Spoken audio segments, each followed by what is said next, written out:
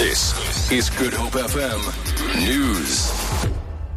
Good afternoon. Judge Siraj Desai has faced a grilling over a rape charge he faced in India in 2004. DA MPs on Parliament's ad hoc committee wanted to know how this could impact on the integrity of the Office of the Public Protector. Desai, one of the candidates for the post being interviewed today, reminded the committee that the rape charge against him was withdrawn. He added that the belief that he changed his version of the incident is a lie. I never expressed or gave any view publicly publicly certainly. I never expressed any view as to what happened that night. And what happened was that the press were trying to buy a statement from the police station. And all sorts of events were occurring, and eventually a statement appeared. But let me say this very confidently. I never signed that statement. It was not my statement. That's the version you're relying upon for a contradiction. To watch the full Public Protector interviews live, or if you've missed any, go to www.youtube.com/SABC News or www.sabc.co.za/news. The DA's Western Cape leader, Patricia de Lille, has been re-elected to another term as Cape Town mayor during an inaugural council meeting today. The DA won the city following last week's local government election by garnering more than 66% of the votes. Mlamli Maneli reports.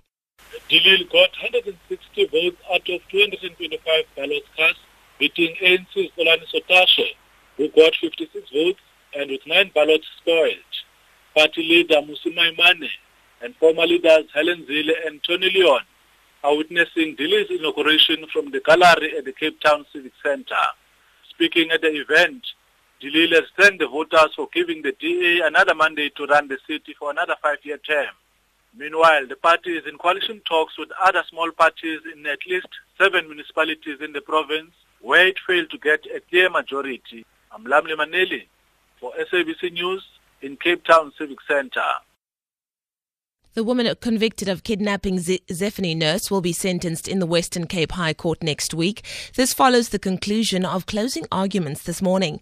The 52-year-old Lavender Hill woman was convicted on 3 charges, including kidnapping, fraud and contravening the Children's Act. Berenice Moss reports. Prosecutor Ivatni Korkia says the kidnapper erased the identity of Zephany Nurse with her actions. She says the lack of remorse showed by the woman is concerning. She argued that she is not taking responsibility for her actions and that she robbed the biological parents of their natural right for 17 years. The accused lawyer asked the court to take the convicted woman's personal circumstances into consideration. Riaz Khan says removing the accused from society won't necessarily reunite Zephany Nurse with her biological parents. He asked the court to consider a balanced and fair sentence.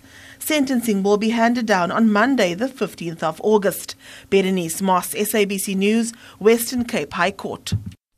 And finally, the strike in the fuel sector is to go to the CCMA. Trade union SAPAO and the Petroleum Employers Association have agreed on a conciliation process that will begin tomorrow.